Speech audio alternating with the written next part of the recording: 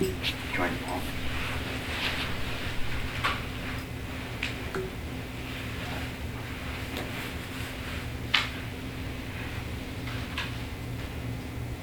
Bow.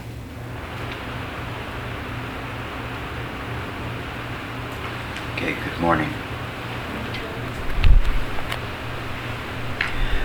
Today we're going to work on meditation and kind of retool where you're at with your meditation and to build a solid foundation for your meditation. Part of it we talked last night, and we'll continue to talk about what mind is, and for you to investigate mind and not consciousness.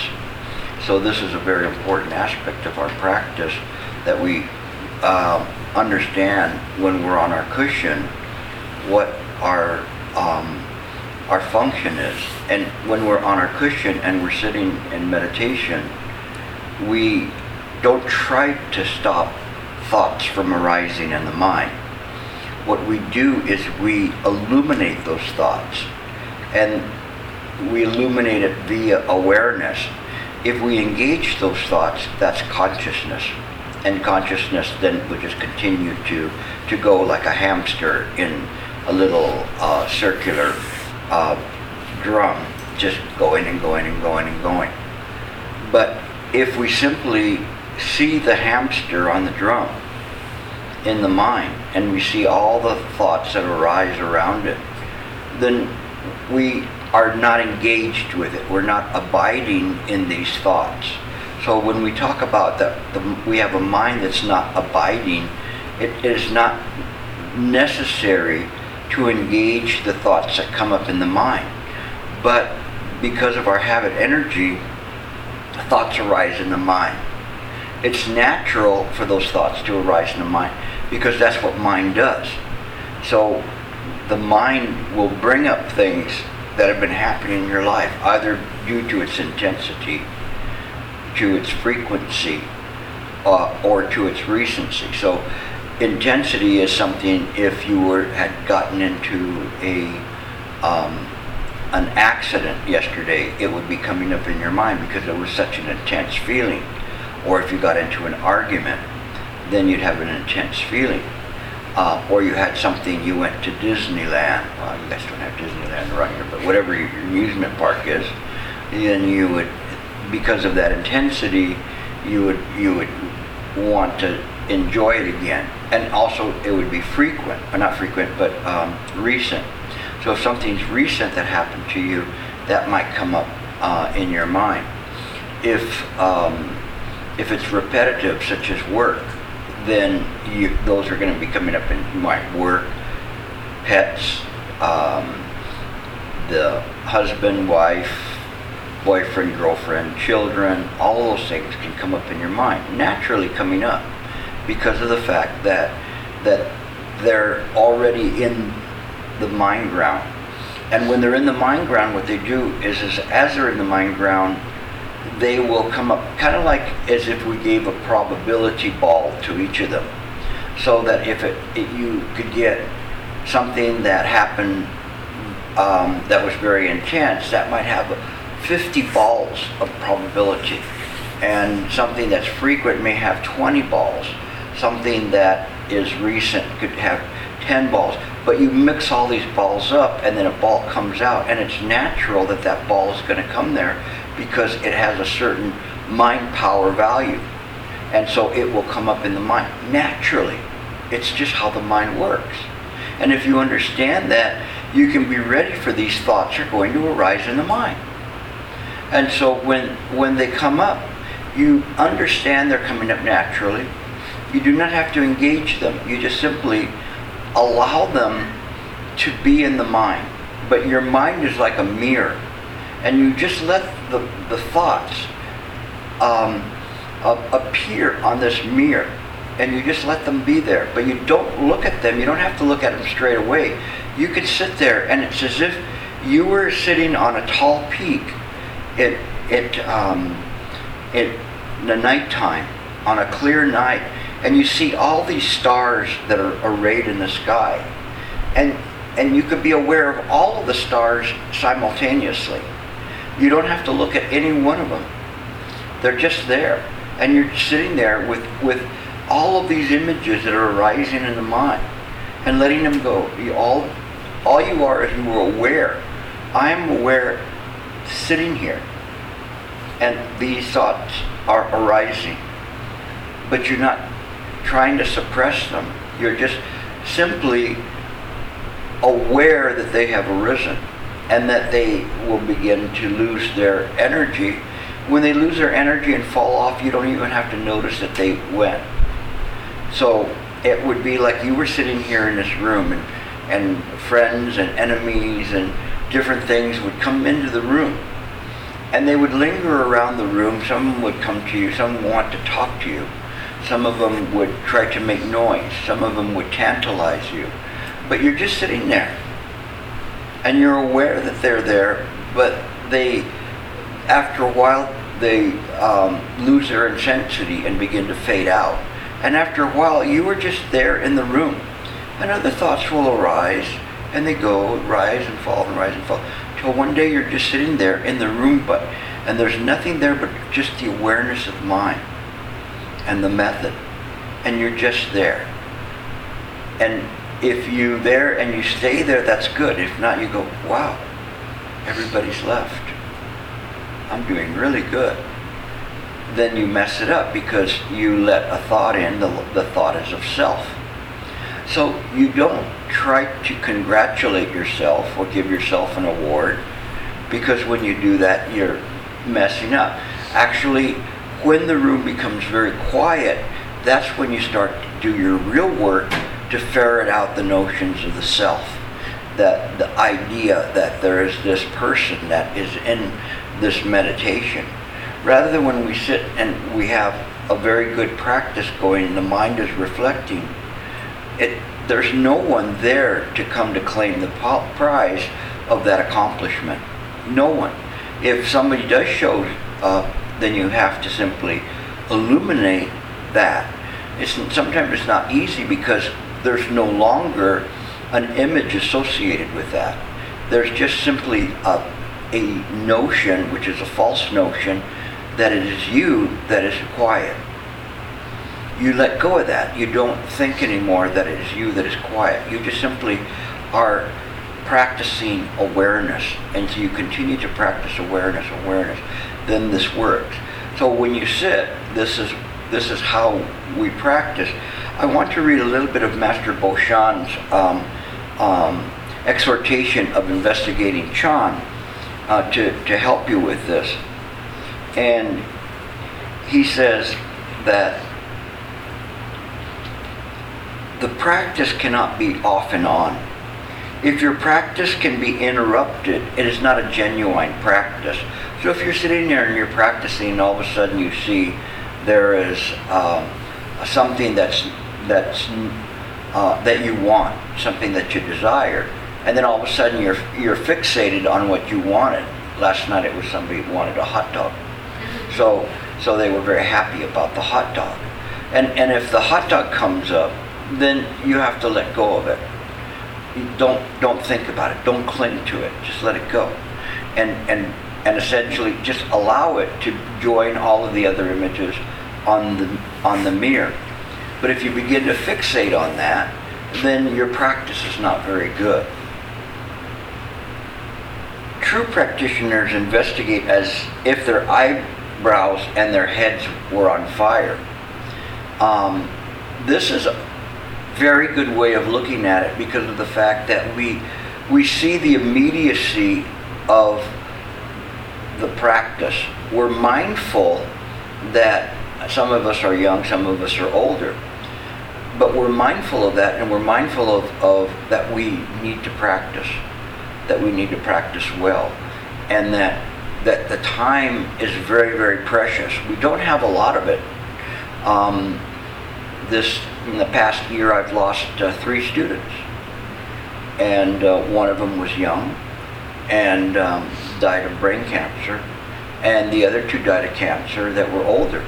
And they all sought out my assistance at the end. and they were practicing as if their heads were aflame. This is the way we should be aware of the practice, that we don't have that much time. There's a finite amount of breaths that we have, that we take, and we don't know how many we have left. It's a funny thing though, because if we knew how many we have left, I only have 5 trillion more breaths left. Then you'd start looking at it and you'd start getting worried, when you're down to, maybe 1 million breaths or 500,000 breaths. And then you'd really be practicing hard, right? And so it's important that we understand that. There was a story of this one lady that she had terminal cancer, and she was going from place to place looking for the person that could heal her. So she went to these different mystics and different people, and finally she ended up with this one master, a Tibetan master, and she said she had terminal cancer and she didn't have long to live. And he says, "That's wonderful news." And she went, "What?" He says, "That's wonderful news. That's very great news. You're so fortunate." And she said, "What are you talking about? You didn't hear. I'm going to die." And he goes, "Of course, we all are going to die. He has already settled the matter of birth and death." He says, but some of us do not know when we're going to die. So we have no time to prepare. But you, on the other hand, know that you're going to die soon. So you have time to prepare for your death and time to do the things and get your affairs in order. And she thought that was such a puzzling type thing. But what it did was it enabled her to see the things in the real way, as it is. This is the thusness of life. This is what happens to us all. We just don't know how long it's going to take for us to get there. So the people that were my students, they call me in, but they were not like this lady. They weren't looking for salvation. More so, they were looking for verification that their practice was correct, and an assurance that their practice was there. But they nevertheless had great faith in their practice. They understood what mind was from the lectures, and they understood the immediacy of their situation, and so they practiced very, very well. One of my students was practicing and trying to figure out one thing, and she spent days and nights just contemplating that, and I even forgot what it was, but it was something that had to do with the mind. And when she finally resolved it, she went, "There, it's done. This is clear." And then that's the day that she died. So we want to be able to pass like that. We want to be able to look at it and say, "Yeah, I was a practitioner, and that this is how it went." About a week before she died, she came to my class to talk to my students. It was something very, very amazing for her to come and to explain what her condition was and what her state of mind was. And it was a very amazing thing to see someone like that wants to give at that moment, not wallowing in her own sorrow.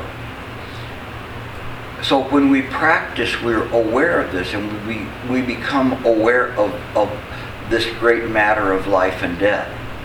We understand that this is a way for us to understand life and death, to be at one with these points, to be at one with nature. The nature of that, as we're born, we will take our last breath. We don't know when. But the more we practice, the more fear is removed from us, and the more doubt is removed as to what we are doing. We're clear about a practice. So that's when we're sitting on the cushion, that's what we're doing. So this is not the time for you to engage the things that are in your mind. Because when you do that, then you're engaging in a losing battle. And so you're very, very careful, mindful to practice in the right way, to get it right. You all are capable of bringing forth a world-class practice. A world-class practice is an impeccable practice. Impeccable means to be without any kind of fault.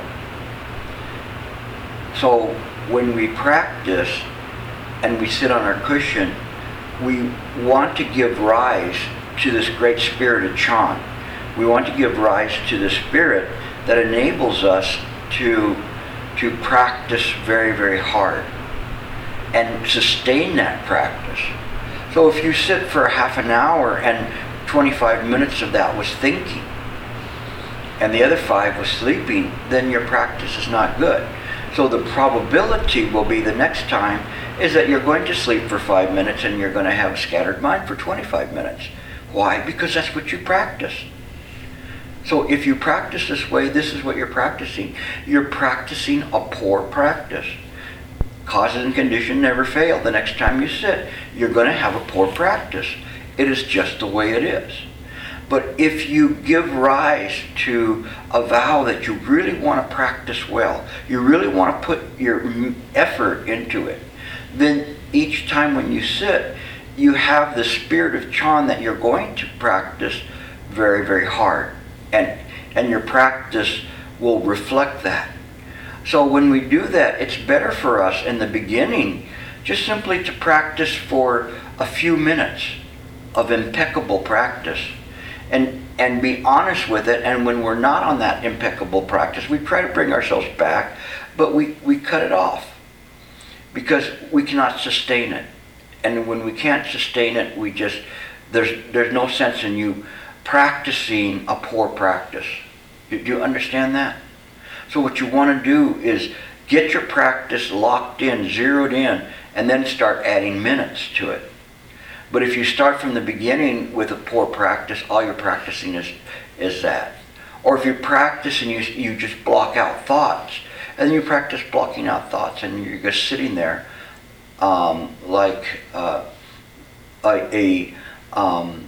an old hen sitting on a cold egg. Nothing's going to happen because your mind does not have the dynamics. It does not have the awareness that's there. You even shut off awareness, and that's not good. So what you do instead is you give rise to it. You get sleepy, then get some oxygen into you. Wake up, wake up, wake up. And you wake up. And so you're giving rise to attention, not sleepiness. I used to have a student, now she's up in San Francisco, so she's here twice a year now, but every time she heard my voice was so soothing to her that she would want to sleep.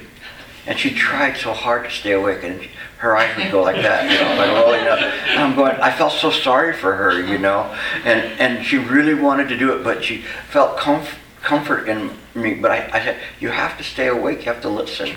I'm not here just to solve you, to let you go to sleep. And she was a good practitioner, but it was just hard because she got into that habit of doing that. So I had to watch her and put her in the front to make sure she didn't go to sleep on me. And it's like the chickens, when it gets dark, then they go to sleep right away.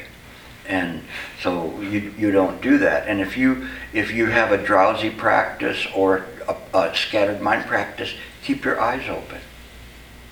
Keep your eyes open. When your eyes are closed, and how many of you meditate with your eyes closed? Raise your hand. Okay. What do you see? I don't know if I see anything. You don't? What do you see? Sometimes darkness, sometimes image from the source. Images? Yeah. If you close your eyes, what do you see? Anybody know? It's very, very simple. It's so logical that when I tell you what you see, you guys are going to go, well, that was stupid. Why didn't I see that? You see the back of your eyelids. Is that not true? That's the only thing you see. The only thing. When you're sitting there with your eyes open, you only see the floor and the wall. That's it. Anything that isn't the back of your eyelids or the wall in front of you is an illusion. It's an illusion. When your eyes are a little bit open, you have less likelihood that you're going to see anything. But if all of a sudden you start making patterns out of the wood or the wall, then you know it's an illusion. And you will, it's just that the mind is looking for something to think about, something to see. So yesterday, one lady was telling me that she saw colors. And she saw all sorts of colors. And I said, your mind is very clever. She goes, but I see colors. And I said, yeah. And so the people, they take drugs. But it doesn't mean that they've gotten an epiphany. It's just that their minds are wandering. And so the thing is that we don't have to look to see colors. It doesn't, that's just the mind creating an illusion. And we're going, oh, if I'm seeing colors, and that means I'm getting closer. This must be there. Now here comes the self. You don't even see the self coming up. That's saying, look, keep looking and look, it's like a kaleidoscope. And all of a sudden you're dazzled at the sensory gates. Don't do that. That's a very, very common thing that happens. So you just stay with your method. You realize it's either the wall or the back of your eyelids. There are no colors that you're going to see. Although there's some from Theravada, they say, oh, as you go further, you'll start seeing these colors and stuff. Pay no attention to all of that, okay? That's Theravada and stuff. I'm not saying it's bad. I'm just saying that it's not some place you want to stay at. You just pass right through that. And you see things for as they are.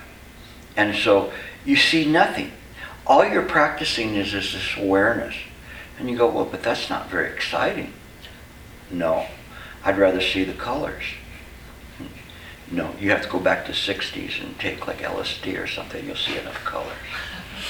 Other than that, there's not that many like hippies that took LSD that have become enlightened. So I don't think that's the way. Okay. A few maybe. But in any case, the idea is that we are aware of what's there. When they say to shut off the sensory gates, it doesn't mean to disengage them, okay, like unplug them.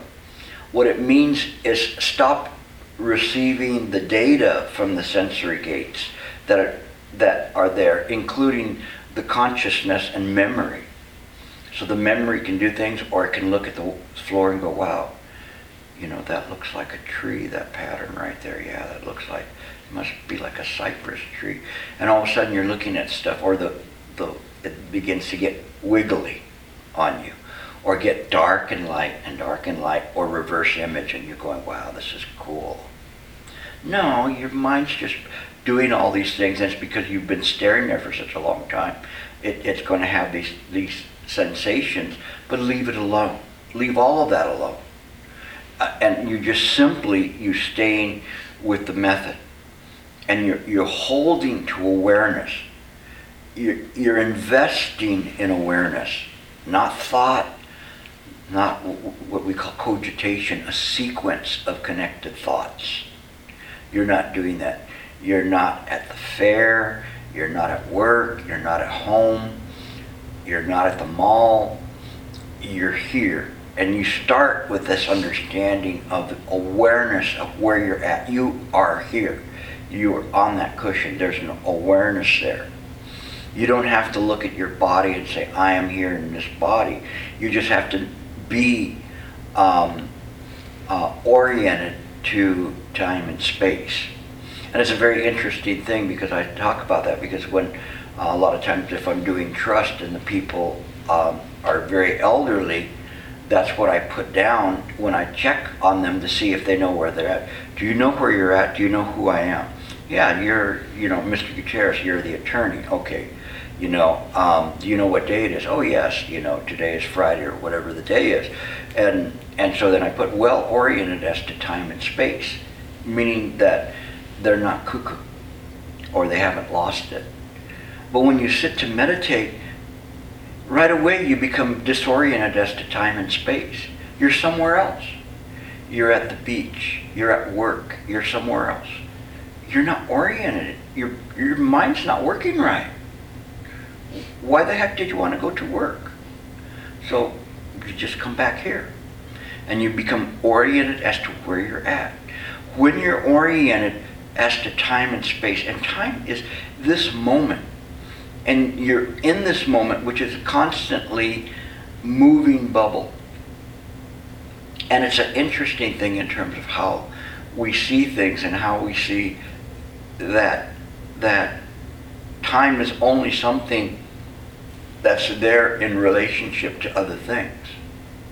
So if we stay in the present moment, it's timeless. And we're here, clearly aware. Why does that benefit us? It benefits us because when we get up off the cushion, we are aware of where we're at in any given moment. We're aware of what's happening. We're aware of what's happening in the people around you. As I'm sitting here and I'm talking, I'm seeing you shifting, moving your towels, doing the different things that you're doing. I am aware of that. Of all of you. When the air conditioner goes on, when it doesn't go on, if a car goes by, all of those things the mind is aware of. Yet here I am talking to you. How can that be? And I say to you, how can you not see it? How can you not be aware when you see people? And when you're aware like this, it enables you to see the potentiality of things that are going to happen, the potentiality of what people are thinking. And even simultaneously talking to people and talking directly to them and putting some thought in their mind or seeing what they're thinking about. How can you do that? It's so simple. You just don't think. And that information comes in. It is just in this way. It's very, very amazing. But we lose that ability. We have that ability. Each one of us has that ability.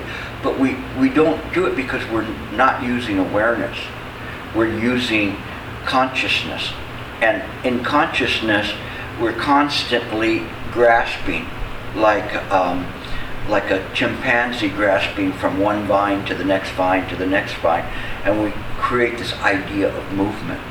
But when the mind is still, it's still in the present moment, but something very interesting to it. It's very dynamic. It's very dynamic. It's a moment where you're really, really clear. Earlier today we were talking about surfing, and when you surf, you become very aware when you're in the water. You're looking at the swells that are coming up from a great distance, and you can see them. You can say, oh, these are going to be small waves, or these waves are going to come here, and you move towards the waves where they're going to be, and you try to match yourself with that. But you're aware that you're aware of the people around you, aware of everything in that moment. And it's the same thing in our life. We're aware of it, and we know if there's a problem, stay away from the problem. Or diffuse the problem, know how to talk to people, know how to do these things. And what happens is that it changes the reality. You change the reality. And you change it in the way that you want it to be. You don't believe that? Look at your house. Your house reflects your reality. The furniture you have, the way your bed is neatly made up. I'm sure your bed's neatly made up. And whether there's the socks are in the sock drawer, or you have an array of socks from the week that are next to the bed. It all reflects the reality of your life. And you see things in different places, how the people practice, how they are, all of that, and you become aware of this reality, and you become aware that you can modify that reality. If it wasn't that way, I wouldn't come here.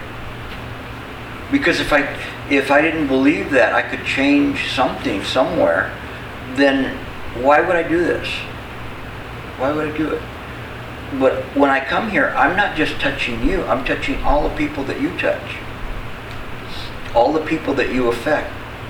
And so in doing this and giving you hope for your practice and understanding we have hope for our community, our environment, because we can change it little by little using awareness.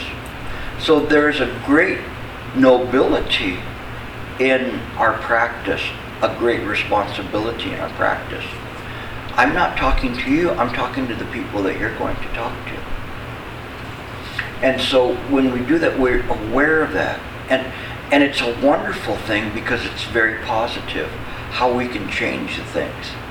So you can either become a very noble person, or you can just sleep on your cushion and engage in your illusions. And if you do that, your practice will reflect that, and your daily life will reflect that. But when you practice well, it will reflect well in all the things that you do around you. That's what you're doing when you're sitting on the cushion, is you're in a controlled environment, getting a handle on awareness. So we're going to really hit hard today on this idea of awareness, because that's very, very important. And so as we hit hard on that, you have to be aware in this moment and in the next moment.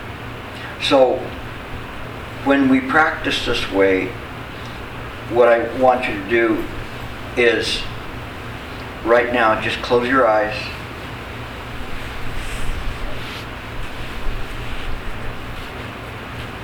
Be aware of this moment. Don't use your method right now. Your method's going to just be awareness.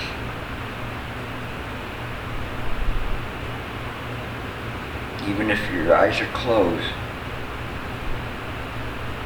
using your memory, can you be aware of the room? What's in front of you? What's behind you? So first get a spatial awareness.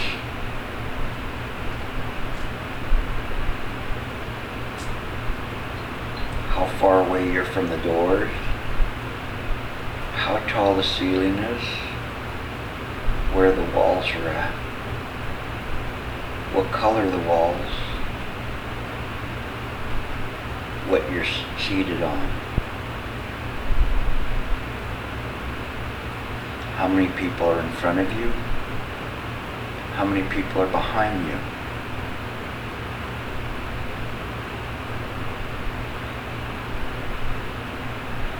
And get a sound awareness.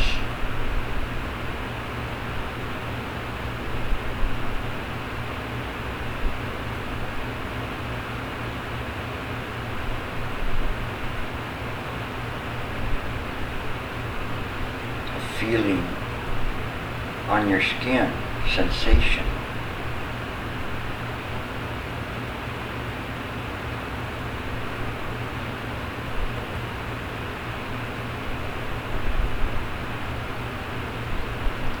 A time awareness, just this moment. What is happening in this moment? Keep all your awareness together.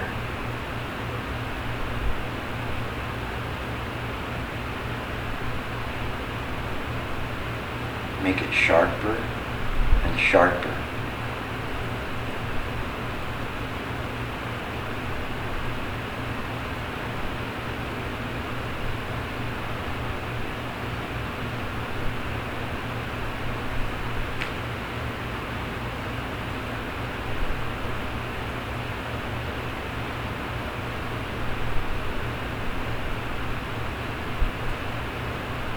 Keep your awareness.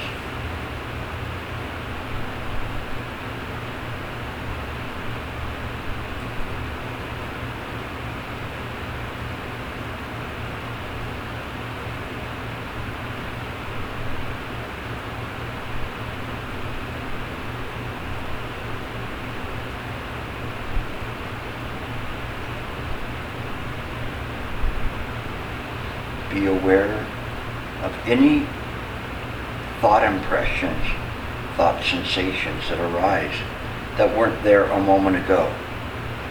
Don't look at them, just be aware. Including your own mental impressions. Do not engage in, just be aware. Anything that arises in mind. In this moment, you're aware in this moment.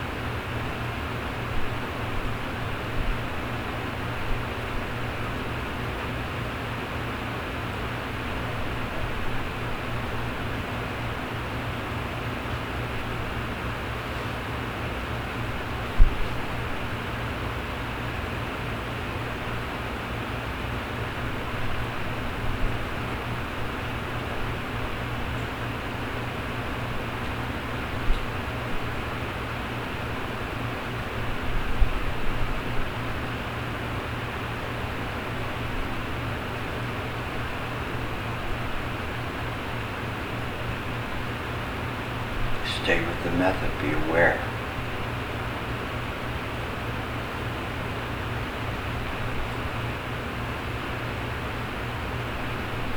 Put all of that together, spatially, sensations, mental impressions.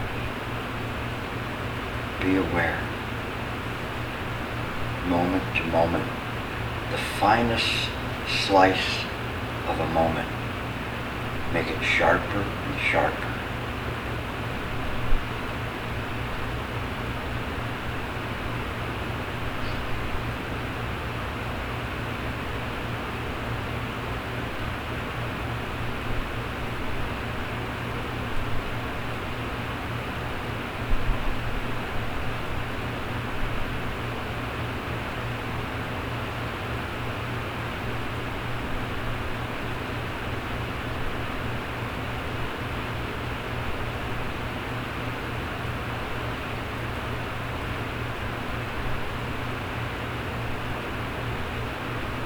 Don't cling to any thought.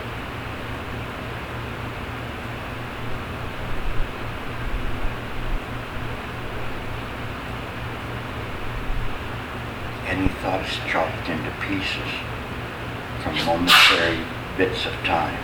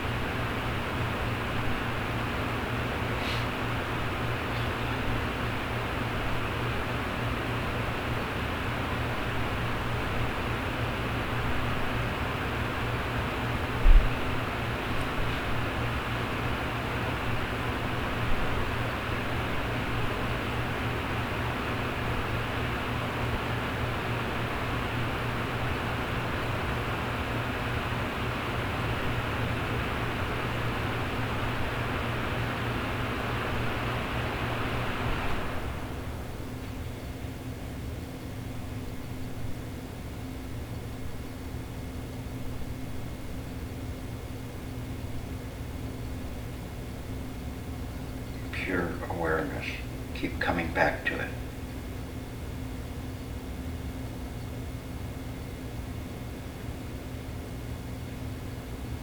Get used to pure awareness. It does not belong to the sensations. Sensations appear within it.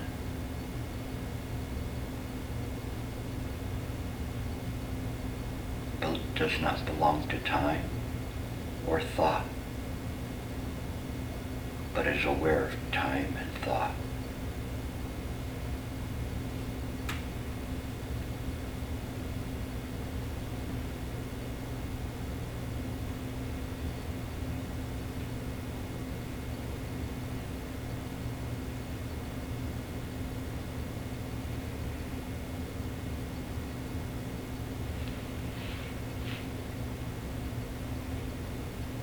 Moment to moment.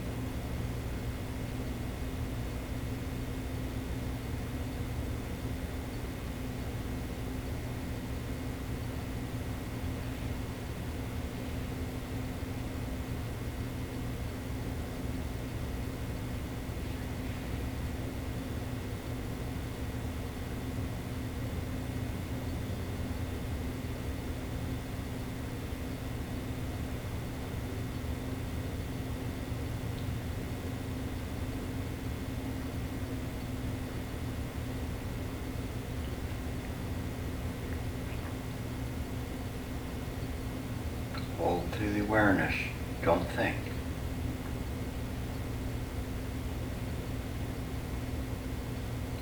Stay with awareness.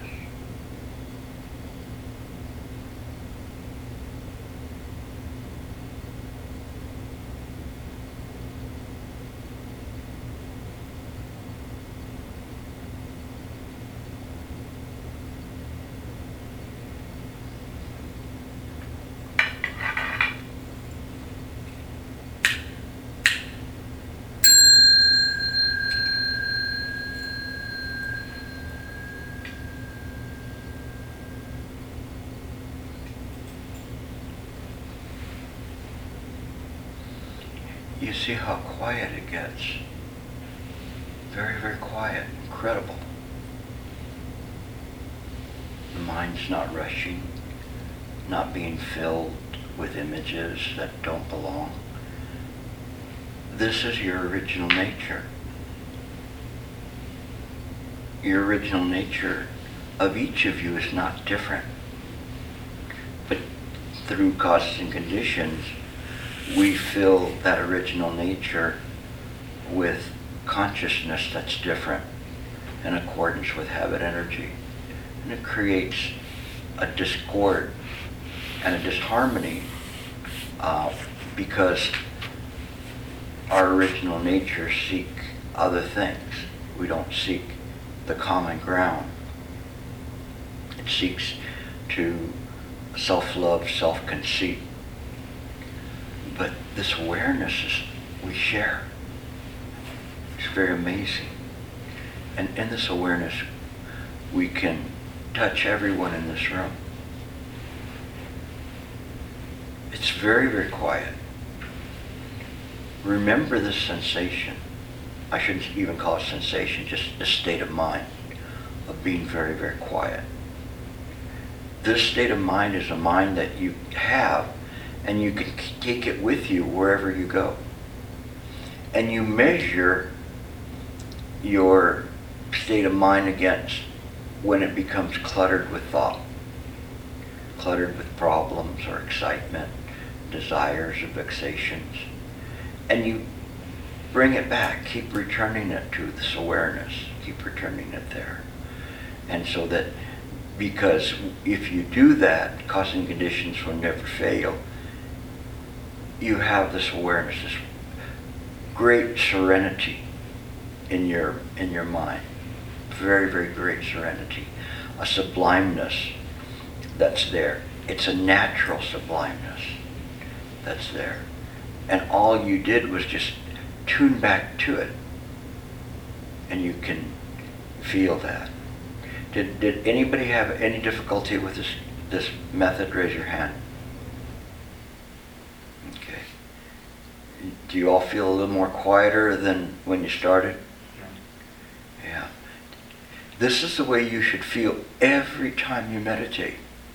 Every time. Every time it should be this way. If you don't feel that way when you meditate, then you're doing your meditation wrong.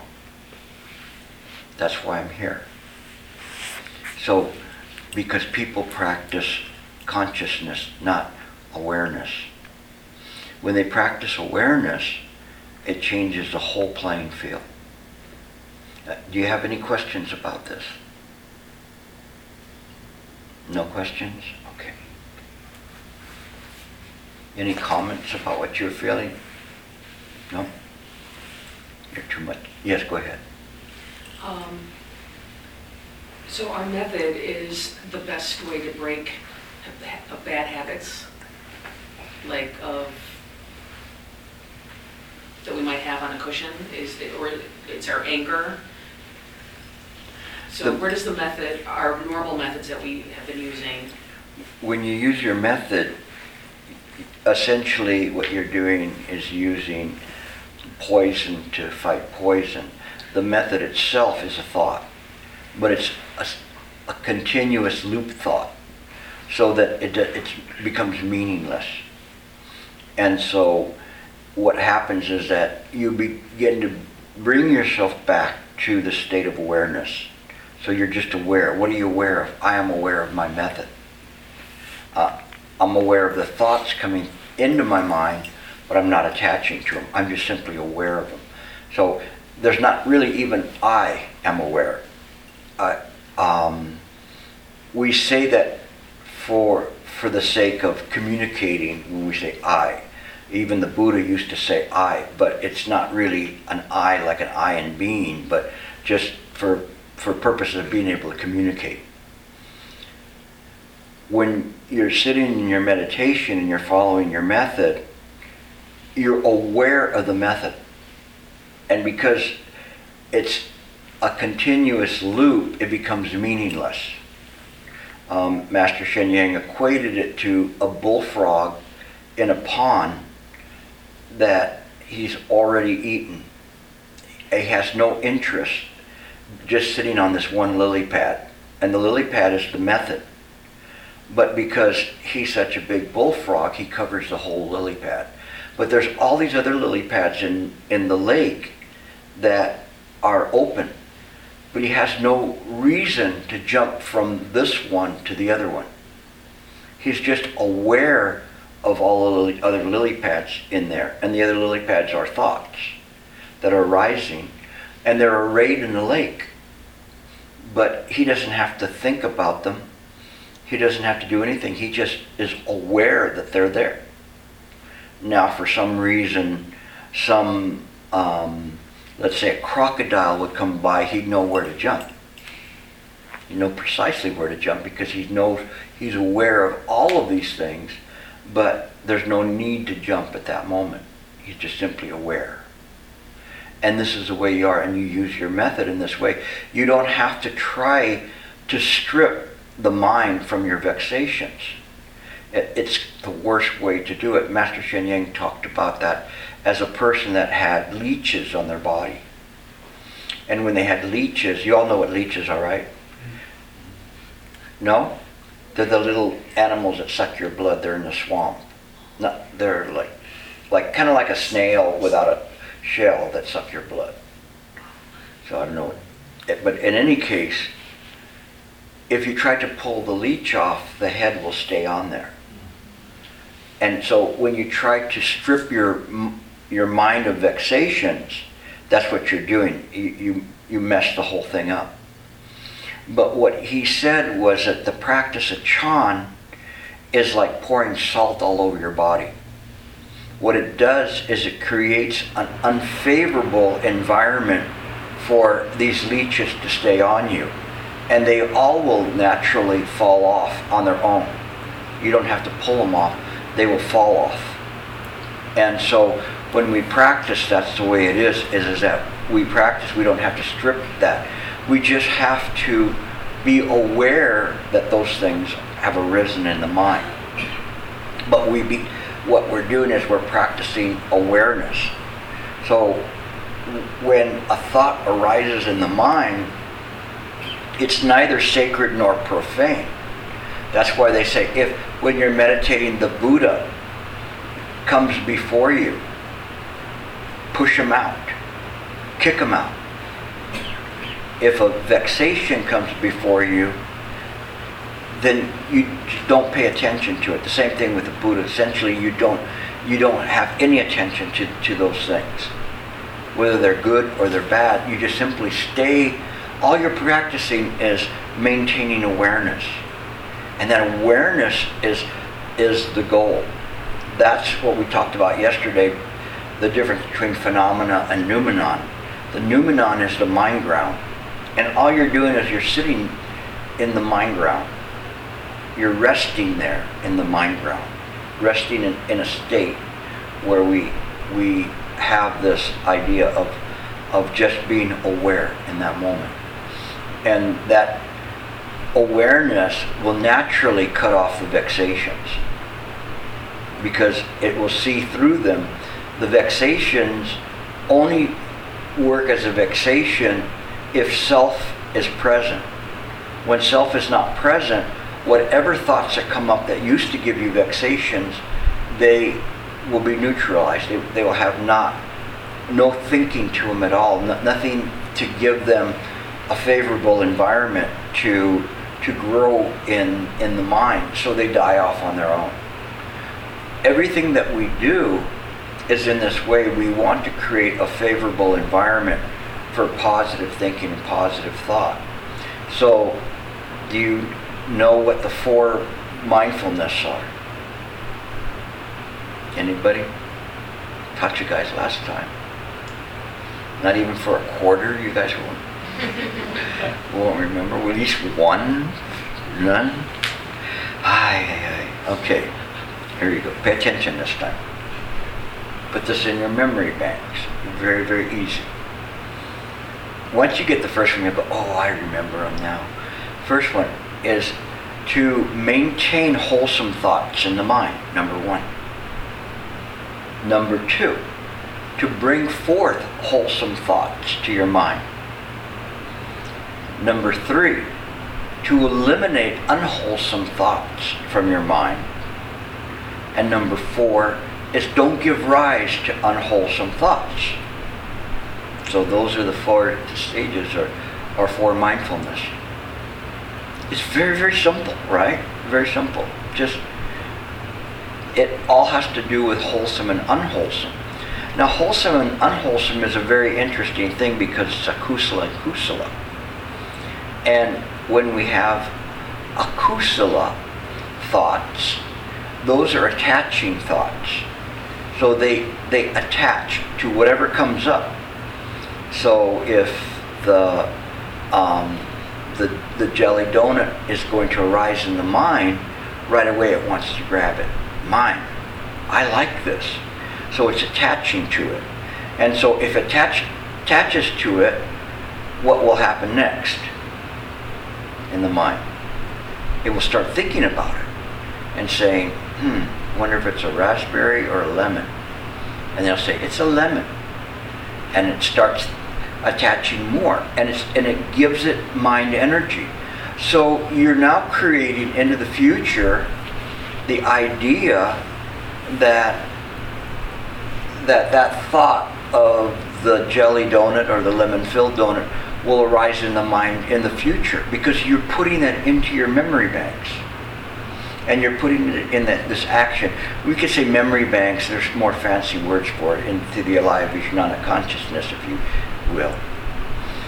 And when somebody says something about it, and then because you've already remembered, about jelly donut, that sounds good, then it brings forth all sorts of things. You can even make your mouth water. So, me saying about a jelly donut, did anybody create a craving for a jelly donut? Yeah? All right, I have to switch over to the hot dog then. So anyway, but that's the thing. That's naturally arising because previously you had that. So these things rain down upon the 7th consciousness where we're formulating all this, and it's called a bija, B-I-J-A, a seed from the Alaya Vijnana consciousness, which is the mind ground itself. And it says, this has come up before, and when this comes up, boom, all of a sudden you develop a craving. I like. Other people go, well, I'm on a diet, so I don't want to think about a jelly donut. That's bad stuff. And others may have gotten sick because they ate too many of them. And so they don't have that thought. So there's other thoughts. All of those are akusala. They're attaching thoughts to the simple thought that came up. So the idea of wholesome thought and unwholesome thought doesn't have to do with whether or not the jelly donut is good or bad. It has to do with whether we attach something to it. So if we attach something to it and say, oh, this is a good donut, or oh, this is a bad donut, bad donut, you make me fat, then that too is an akusala thought, an attaching thought. Because when you go around and you see people, you'll go, you may say, good person, bad person, good person, bad person. And it doesn't matter. So whether it's good or bad has nothing to do with it, whether it's wholesome. Do you see? It has to do with whether we stick to it. So a sticky thought is an akusala thought. So what we have to do is we have to just let the thoughts come and go in their own accord. And we use them in their own accord. So the thoughts arise, and we use them. And we can still be in a state of no thought by doing that. Just simply using the thought as it's necessary and letting it go. Using it, letting it go. That's a wholesome thought. That's a kusala thought. So we can do things. But if we are attaching to the things that are arising, then it creates a sequence of thought. And the illusion that there is somebody who is producing this stream of consciousness. But when we let go of that idea of the stream of consciousness, we see things just as they are. So we don't have to worry about putting things or taking things out or putting things into the mind. We're just aware of how mind works, whether our mind is very sticky or not. And so it all depends on the situation. Because that sticking to the thought is what creates the cravings, the vexations, the choices. This is good, this is bad. And then that creates an unhappiness and a lack of stability in the mind. Even though we think that we need that, actually our mind is now sticking as it goes along, instead of like running through. Let's say if you were playing a DVD movie and you're running through, and as the DVD movie is playing, if your mind is very, very aware, it's actually seeing the potentiality of what's going to happen next. So you go, oh, I know what's going to happen. That guy's really the secret agent, or whatever. You already know ahead of time some of the things that are going to happen. But when you're going through the movie and you have a sticky mind, it keeps stopping. It stops at that moment, and because you have to process all this other stuff that's going on.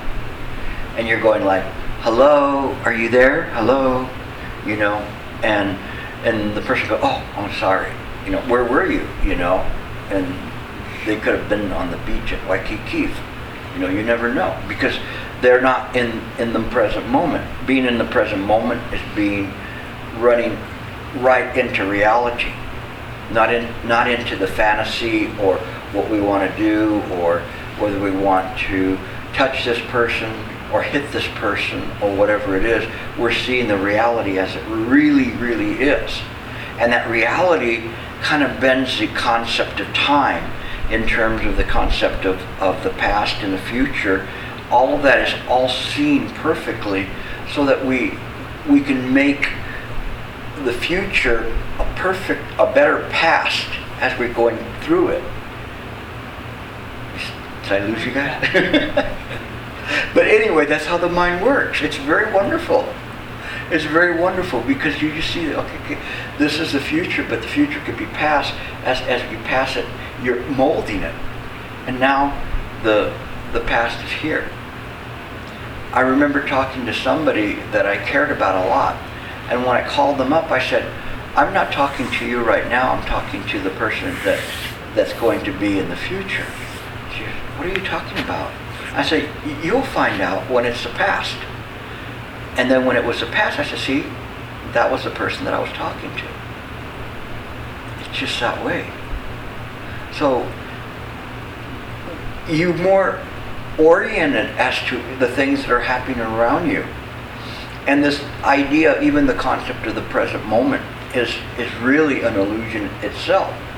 So all we're doing is we're just kind of floating around in this reality, of this apparent reality, but we understand that we have a responsibility, but also an ability to mold the future environment, which ultimately passes us by and becomes past.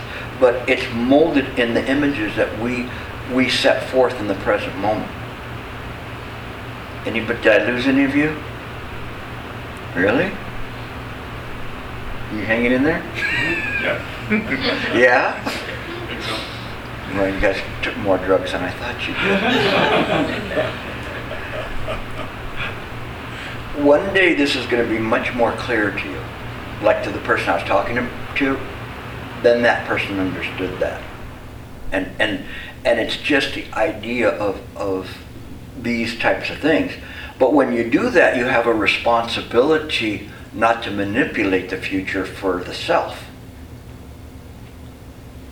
Before, I used to practice a lot of Qigong, very serious Qigong. I still do, but it's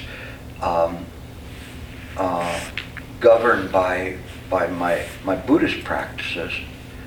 And the idea is that you understand that you can mold the world, you can mold the reality. But the difference is that with the practice of Chan and wisdom, you understand you have a responsibility to do that with wisdom. That whatever you do it with wisdom and not for self-gain or to harm somebody. So as you do it, it's a wonderful thing. That's why Master Shen Yang talks about creating a Pure Land here and to uplift humanity. It begins here in this room, in this moment that you want to uplift. And if you want to uplift humanity, then you have to uplift humanity with the idea that you are responsible for your environment. This is one environment here. When you go home, it's another environment. So how is that environment there?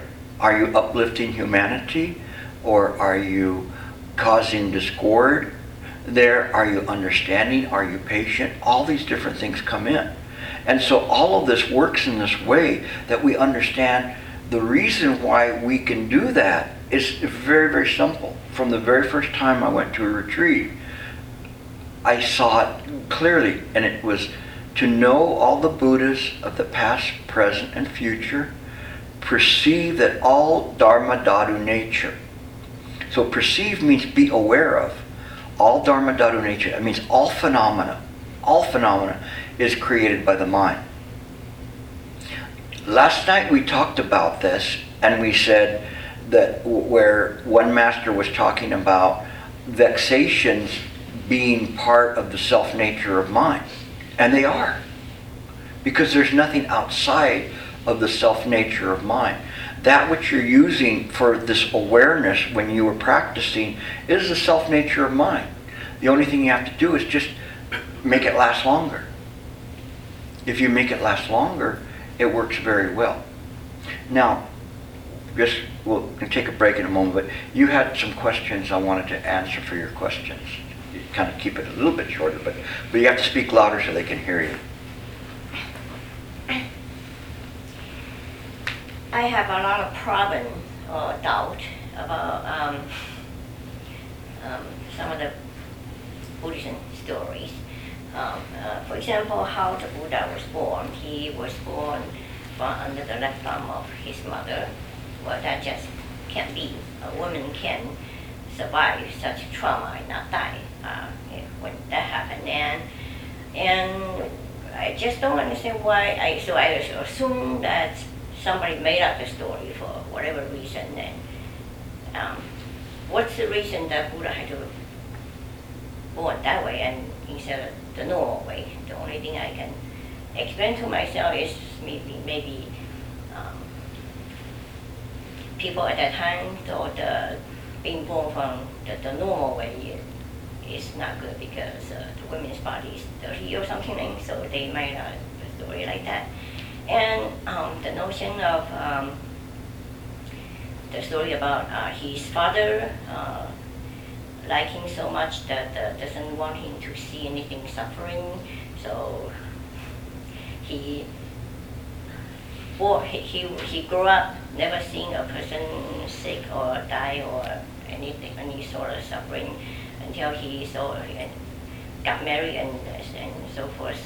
And being an intelligent baby, since he already can talk the first day he was just born then, and how can he never even want to go out to a village, or he never wonder, because it can be that nobody got sick around him, and he never wonder if his servant didn't show up for work because of sickness, and he didn't even ask why. And well, I mean, this. I have to assume this is also just a story for somebody tell it to either illustrate some sort of point or something. Just because it just can't happen this way.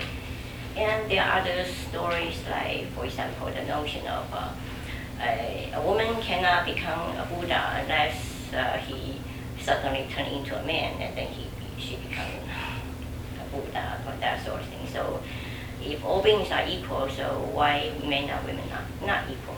And it's just the notion of women cannot become Buddha just doesn't make sense to me.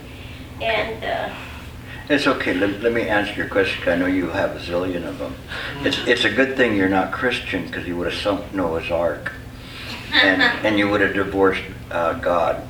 But no, I understand what you're saying, and those things are something that you should think in this way. Okay. You don't think about them in a way in which it's negative, but you practice with your eyes open. You have to practice with your eyes open, and that's good for you to do that. When you look at that, one thing I can tell you is, if you practice, when we're doing the meditation right now, you practice the awareness, right? How did you feel? quiet. Quiet. There's something there. There's something there, okay? So what we do, and I'm speaking in general terms right now, you don't throw the baby out with the bathwater because you say these stories, they might have been puffed up, like what the Chinese or Taiwanese say, you're blowing the cow, making something so big that it's impossible. I cannot say yes or no to any of those stories, but yet I still take them, let's say, with a grain of salt, and I know some stories are there for purposes of understanding. For instance, the story of Shakyamuni Buddha is like us, that we go through for so long and we're unaware of old age, sickness, and death. Even though we see it every day, we're blind to it until we get close to it ourselves, and then all of a sudden our eyes open up. So the stories have a meaning to them, a purpose. And when we look at it in this way, that should not affect our faith. The faith that I have in this practice, and I studied with many different people, many different types of disciplines. And only time I had faith is after listening to Master Shen Yang talk. Because what I had faith in was the wisdom. In the Christian doctrine, when I looked at it, I saw that there was this idea of the Supreme Being, which I had a very difficult time since I was a little young child, and how the Supreme Being could create people and cause them to go into everlasting hell. And some Christians believe if you never accepted Jesus in your heart, you go to everlasting hell. And I was a little kid going, what about the kids in Africa? People in Africa, they never heard of Jesus, and they're going to all die because they never accepted him in his heart. That doesn't even make any sense. So that's what caused me to continue to look, to try to find something. When I looked at the Buddhism, the thing that really attracted me to Buddhism was causes and conditions. That it made sense. It fit in the construct of everything that I'd learned to that point, was the idea of causes and conditions. It did not affect me. I mean, there's things that I could tell you about Buddhism that you would flip your wig if you're looking at that part. I mean, literally, you'd go, that's in the sutras? Oh yeah, it's in the sutras. You know, but the thing is what I can tell you is this. There's the exoteric practice and the esoteric practice. There are things in the esoteric practice that I myself have encountered that are beyond belief. But yet I've encountered them and I've experienced them.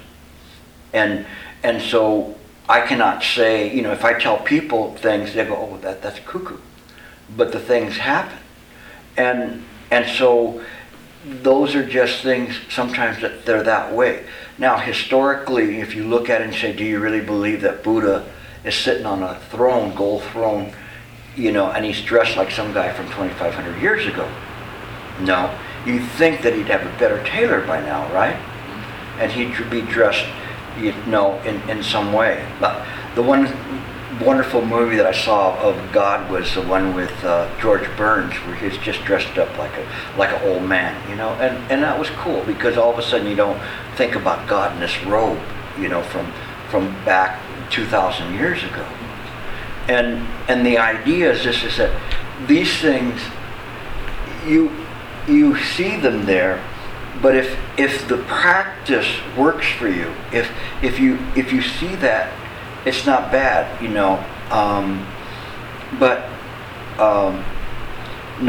if I'm wrong, let's say if I was wrong and God was there and now I'm in front of Jesus, I'm going, Jesus, sorry, and I was wrong, I don't think he would castigate me too much for talking about uplifting the environment.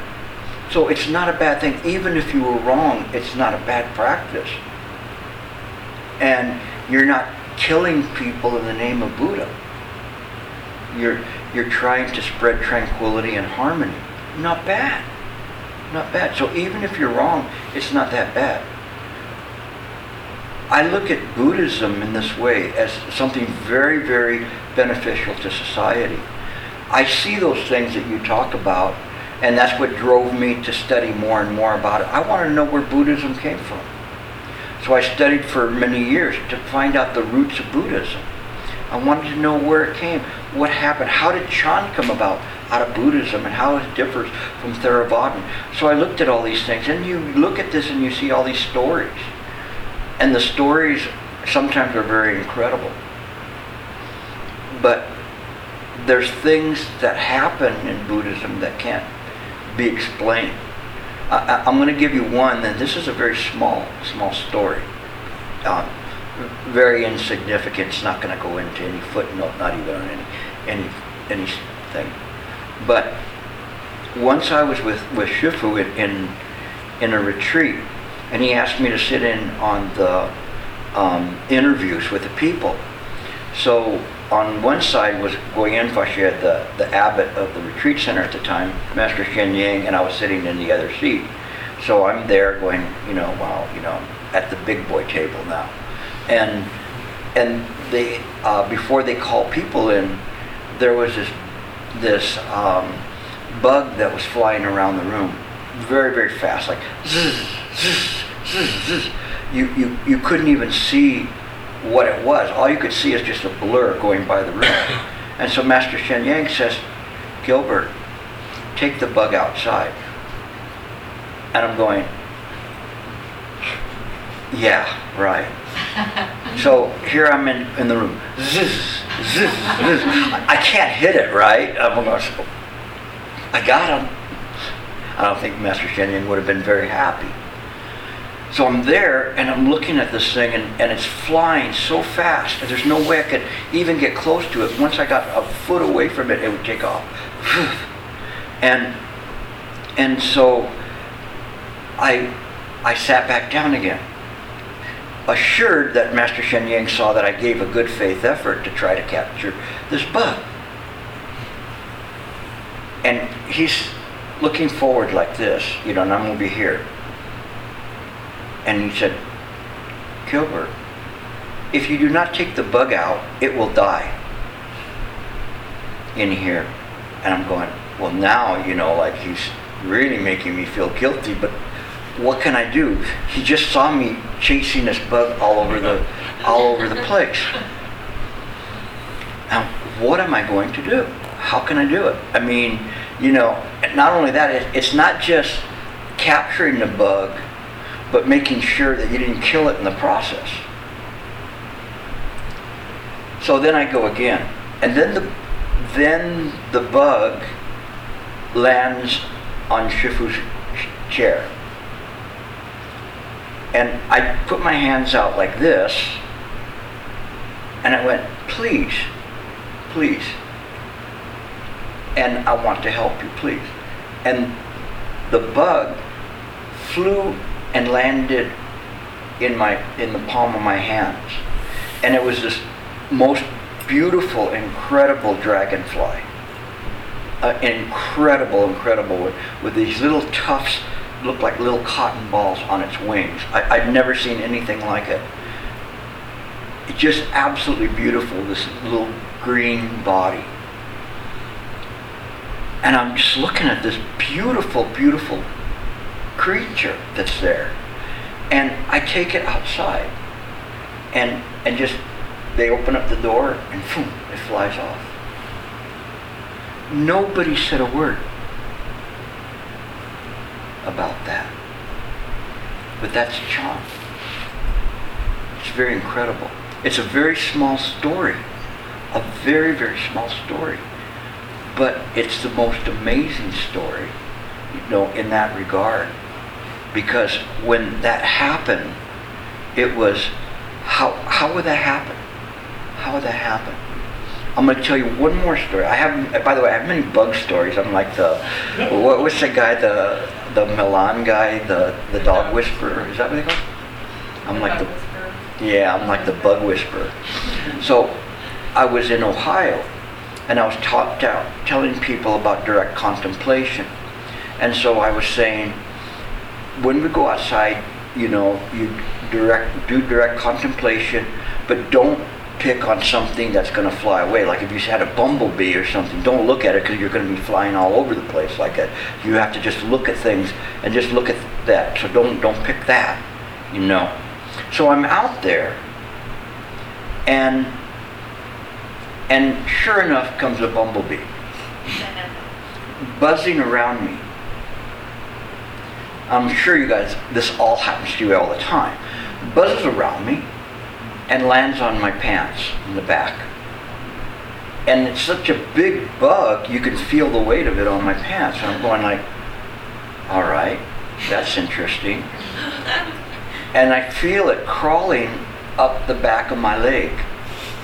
And I'm going, this is really, really interesting. And it keeps crawling and crawling and crawling. He crawls all the way up my shoulder, down my arm, to my fingertips. And he's just looking at me. He's going, what were you saying about bumblebees?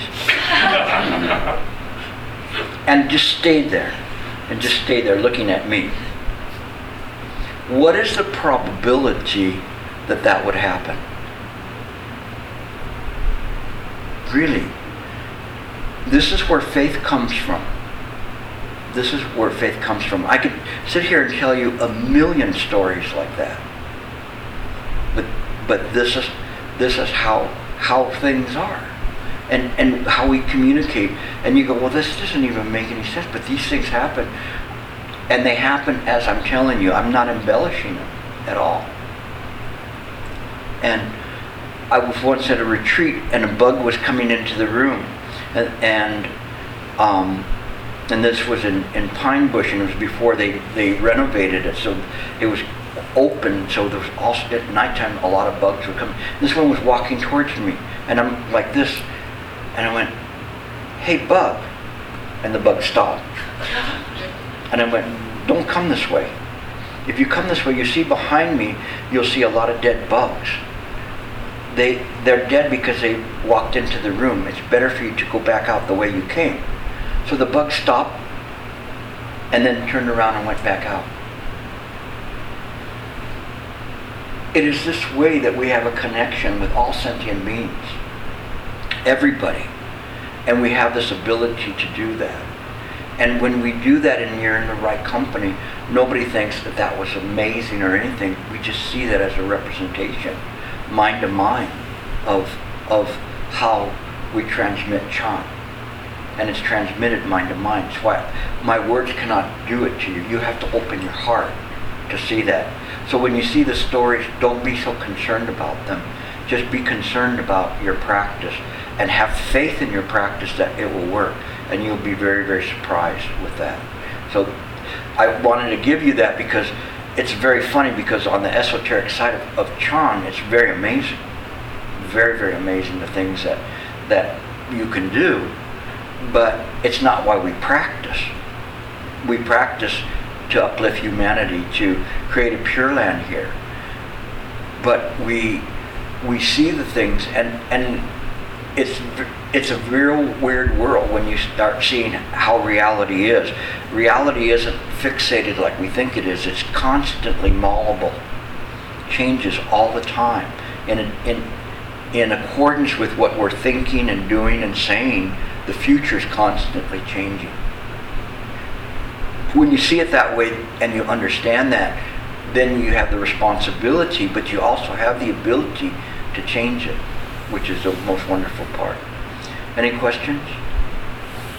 Yeah, go How ahead. do one cultivate faith? I honestly do not have, and it's not something that I say, I want to believe, and it's there. It doesn't happen that way. And I will be lying to myself to say that I do have faith, because I know I don't. And I'm here because I can work under the assumption that with practice I can go. I might get somewhere, but that's just an assumption. Definitely means I believe anything. Have faith in yourself. Have faith in yourself first that this is beneficial to you. If you have faith in yourself, little by little the rest will come. Listen to what the teacher is saying. Is the teacher talking about power, or are they talking about something that's beneficial to all people? You know, am I offering you something, or am I trying to dazzle you at the sensory gates? No. So you little by little you do that. The faith comes from within, but it's okay. It's okay not to have that faith. One day something will happen to you. You will see it for yourself. You will have some kind of faith in what you do, and that's a good thing. When you have that kind of faith like that, it will change everything for you. But until that time, you're doing good coming here. You're doing good because your past cause and conditions. You have some obstructions to opening up to that. But nevertheless, you come because of your past cause and conditions, your past karma. You keep coming because of that. You know there's something here. You can't see it, but it's okay. It's all right. You can go the way you are. Not everybody comes, and I don't think people should have blind faith.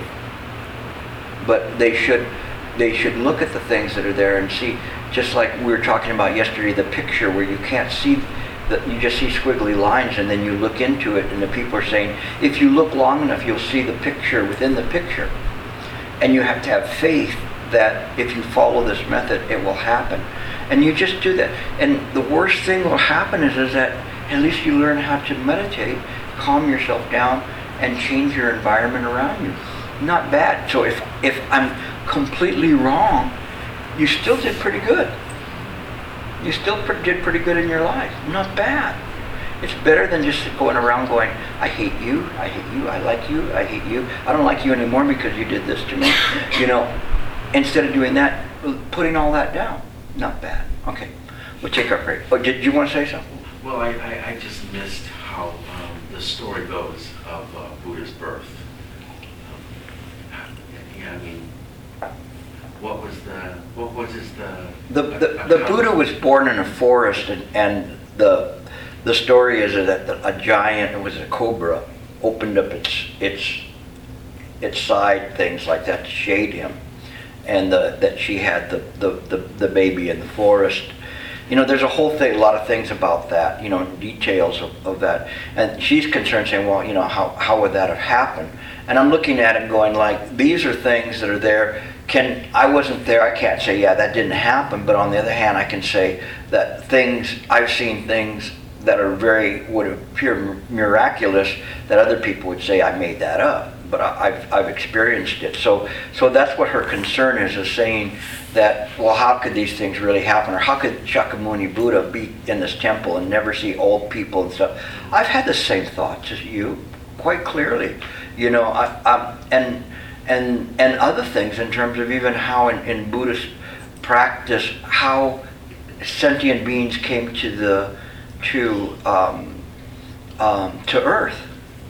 And if you look at the sutras, anybody know how the sentient beings came to Earth? Yeah. From the heaven, and they came down and they eat things, and they cannot fly anymore. So in one sutra they talk about that the sentient beings came here from another planet and from another place, and they kind of fell from grace. you know, well, that sounds like Scientology to me. Seriously. Seriously. Okay? But, so I don't know if you knew that one. That one really would have blown your mind. But the thing is that, to me, that doesn't bother me from, in terms of the practice of Chan. The practice of Chan and understanding how it works and seeing it, then has given me the faith in it, in terms of it. And that's a very, very important thing, is that you have to see it. If you try to hold up any religion to scrutiny, you know, probably Buddhism would have a better chance than most of them would. Christianity, the Quran, the things that were happening there, and say, well, let me see now, how many wives did was it Muhammad have? And he had, or not Muhammad, is it Muhammad? Yeah, and how, you know, and how old were they? Well, isn't that against the law? Because he had wives that were like 9 years old. So you start looking at that religion, they go, don't pay attention to that! Only look at this. And they move away from that. But you can't justify it. And you go, well, take a look at that. But the Quran as an instrument of wisdom in the other parts of it is not bad. Just like the Bible, it's not bad. If a Christian practices according to its tenets, then that's fine. No, it's a good instrument to use for it. Buddhism, on the other hand, if you put all the treasury of all the treatises and everything, if we say that this is the Bible here, the Quran, the New and Old Testament, the Buddhist teachings could not be this room could not hold them. There's that many.